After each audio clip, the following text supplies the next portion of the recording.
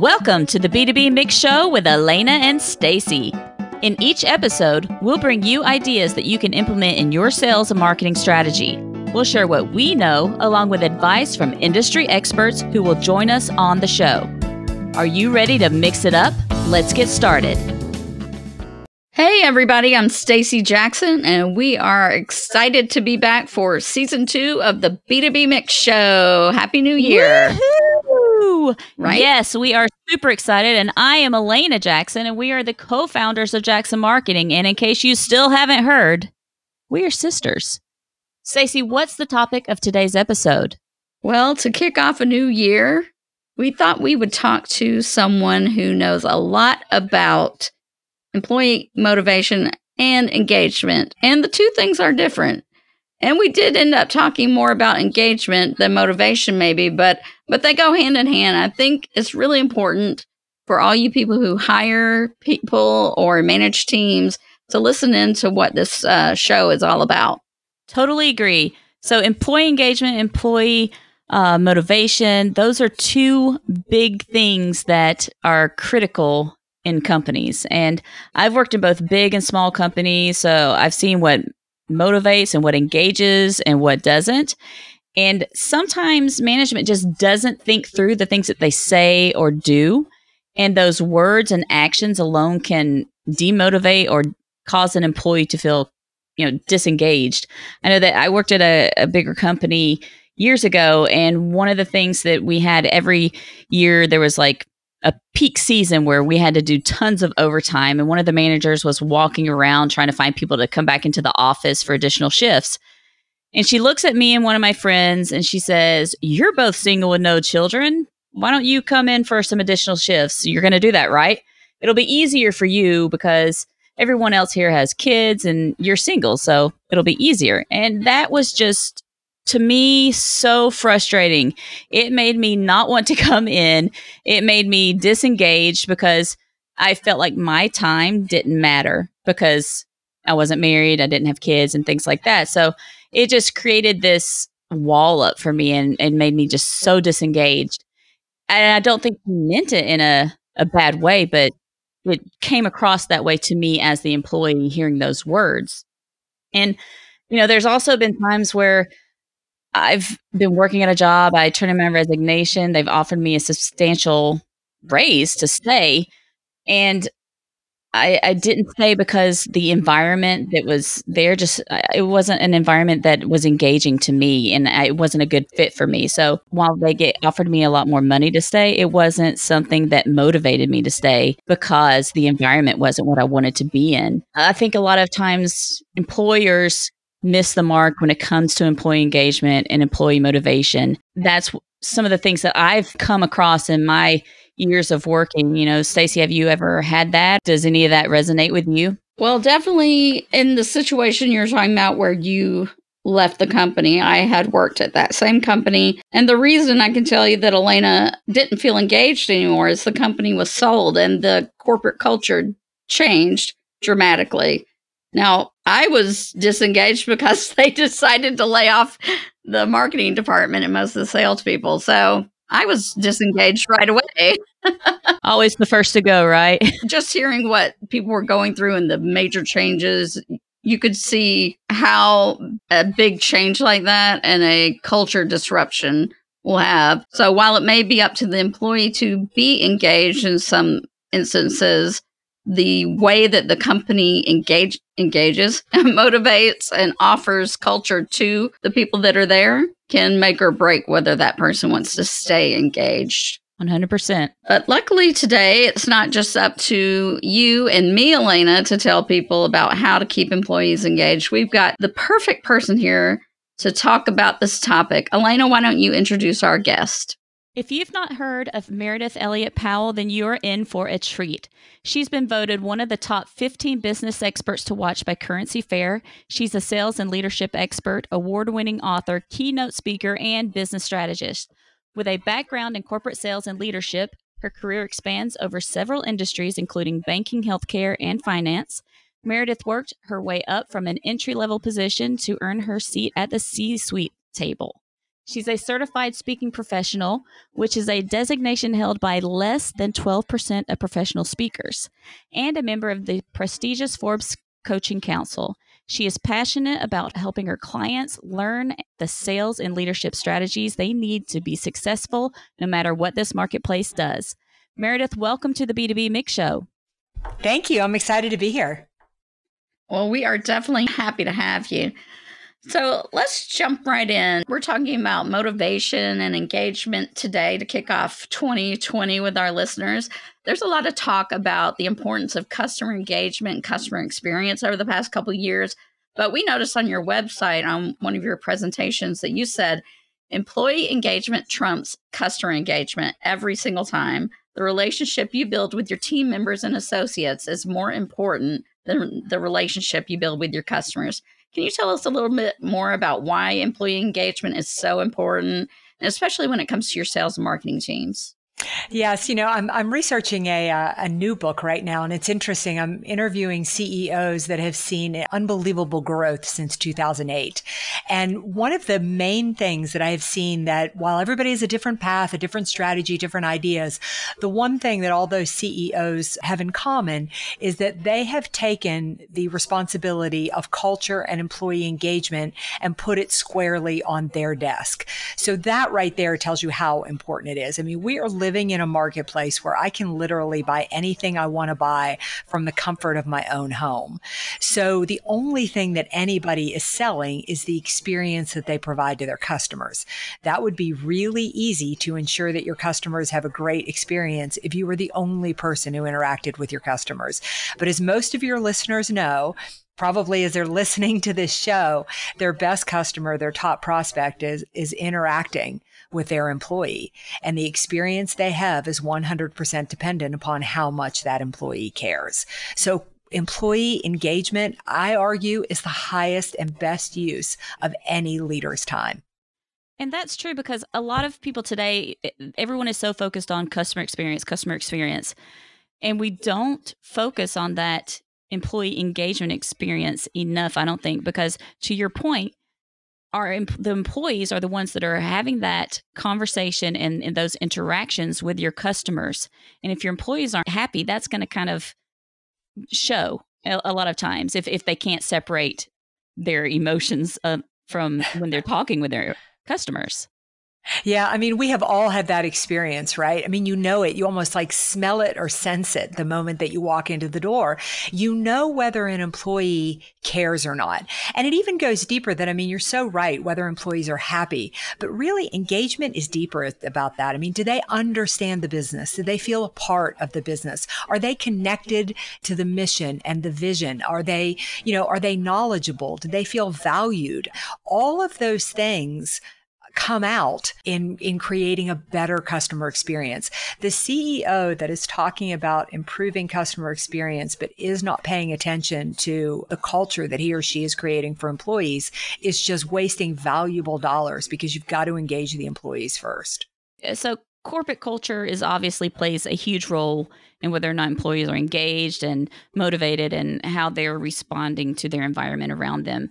But it seems like a lot of organizations are still missing that. So what can managers do if the overall corporate culture doesn't seem like it's embracing those employees and creating a positive environment for those employees to engage in? I think the problem is that we try to complicate employee engagement and we try to complicate culture. This is really very simple. And so I feel like if your culture isn't working, it's because most likely you're stating one culture, but the culture that people are experiencing is different. And, we've all had that experience too, where you see the values on the wall and you're standing there as a customer going, none of these are playing out in my customer experience. The employee is having that same experience, as well. I mean, the Enron scandal was a huge example of that. But really what culture is at the basis is, do you have a purpose? Do people feel like they are a part of something bigger than themselves and they feel like they're doing work that matters? Or do they feel like they are a part of something? Are you giving people ownership, skin in the game? Are you allowing them to have a voice and responsibility? And then do people feel reward and support when they need help or whether they've done a good job? It's not really that complicated, but the consistency can be hard to do because it isn't sexy. It isn't attractive. It doesn't get you an immediate bottom line result. And one of the things you mentioned, skin in the game, in the recent VanillaSoft post where you shared some of your predictions for 2020 about motivation, skin in the game was one of them. And that was one that I kind of really stuck to. I was like, oh, that's a good one, because so many people that are out there on the ground doing the work want to know that what they're saying matters, and that because they're the ones doing it every day, and to have that ability to say, hey, you're listening to me and what I'm saying makes a difference and is making an impact in this company is huge for motivational factors, I think. Yeah, it's funny. When I started writing the book, Own It, which I put out a couple of years ago, which is on employee engagement, I really started to write the book because it was driving me crazy. I was reading all these blogs and all these articles about what companies were doing to create culture. I mean, that pretty much you got a job and then within the first year, you'd get 30 days sabbatical. And, every Friday they'd bring in massages and, all these crazy things. But still our employee engagement levels were still dropping. And I thought, well, that is really interesting. And the truth is, it's because you can't engage an employee.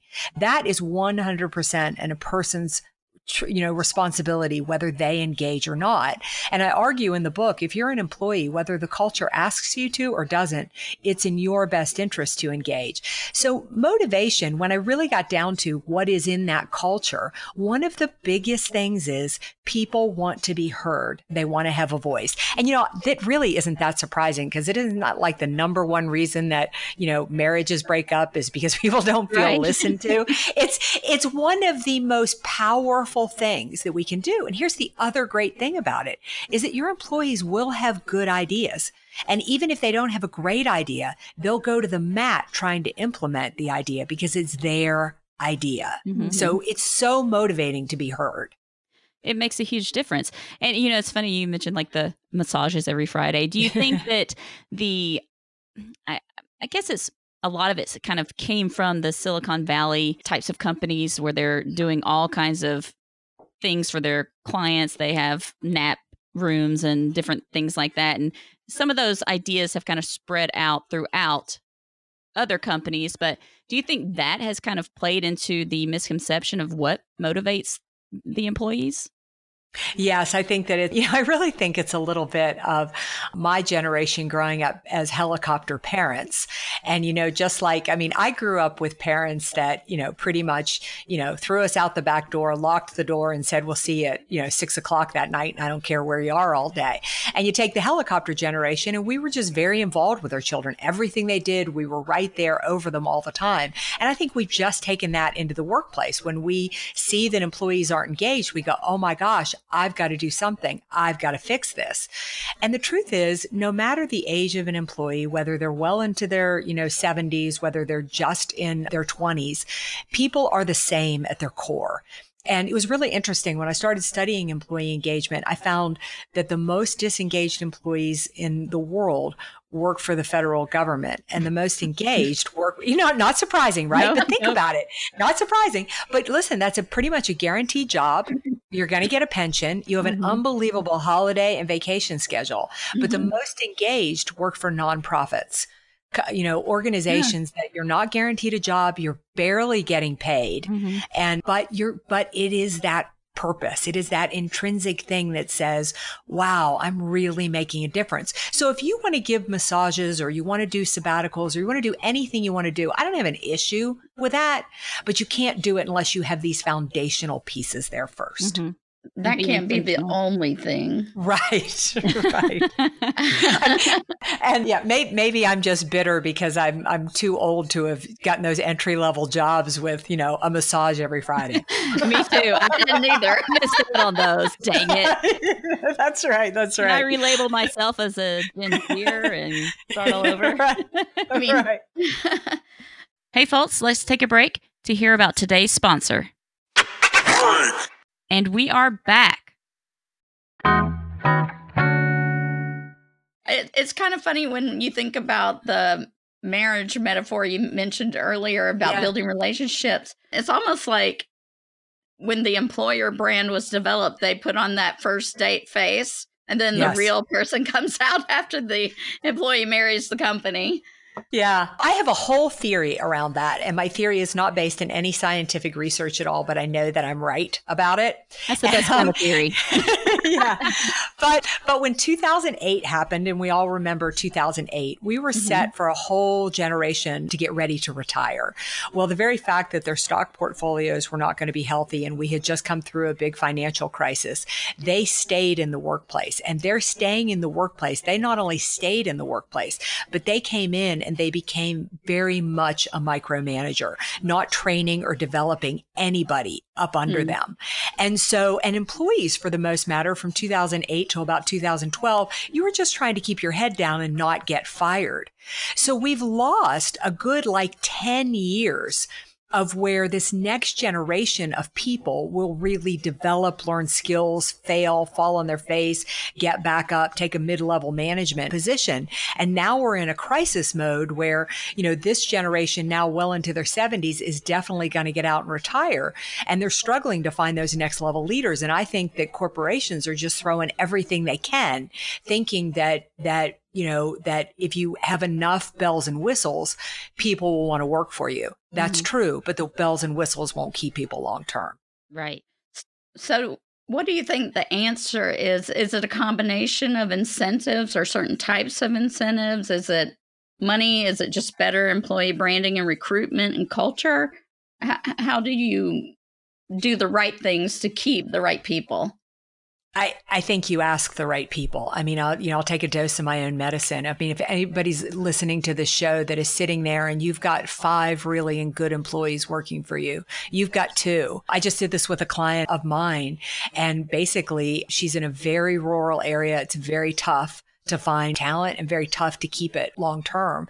And we just built a task force of 6 of her best employees.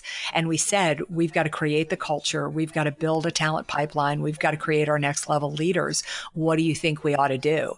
And basically, they've just gone to town in creating it. There are people that work for you that you'd love to have 20 more of them. The best way to get 20 more of them is to ask them.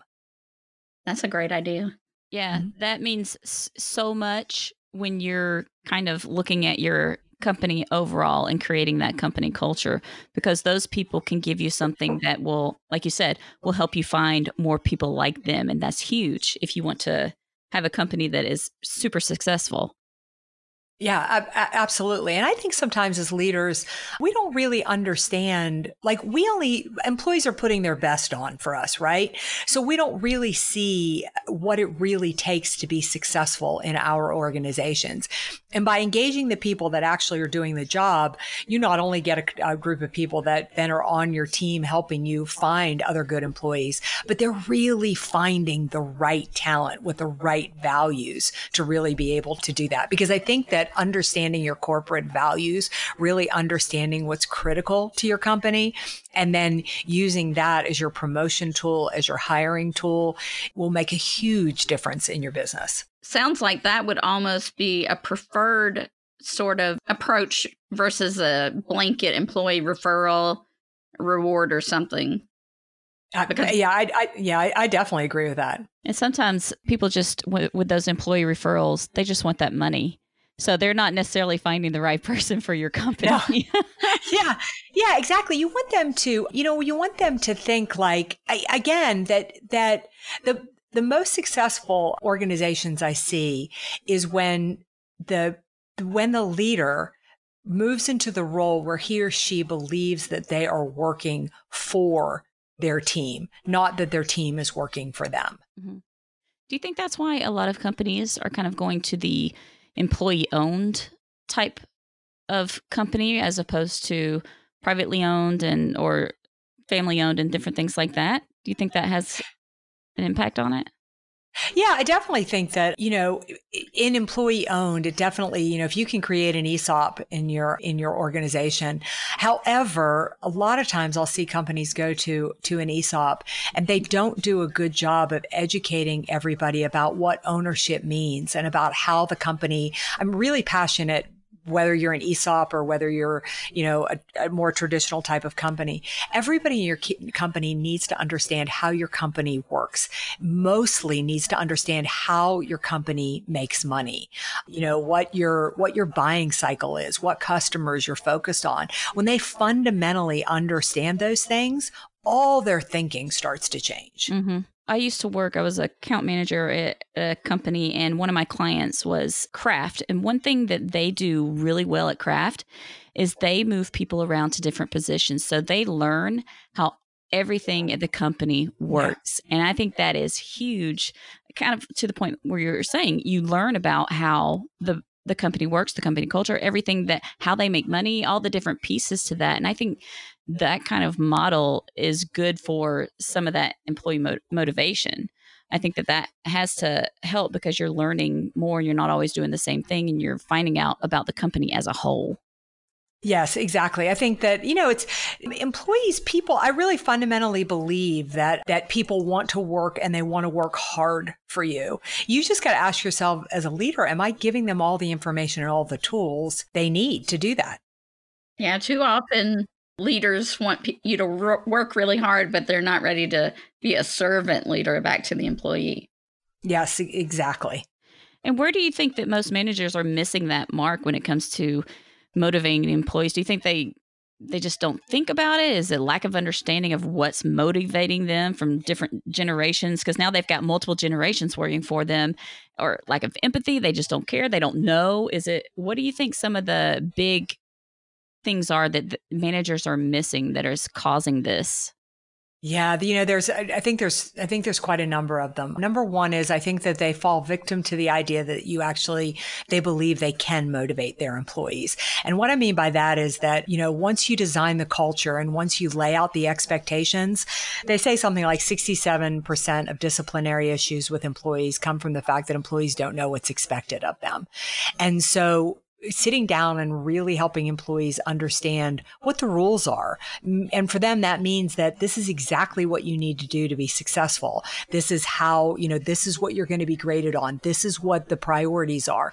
Helping people understand those pieces. But then if people choose not to do what is expected of them, getting them off the team. One of the biggest demotivators for employees is dead weight on the team. And so leaders start out by not clearly stating expectations, not providing the support to achieve those expectations, and then not getting the dead weight off the team.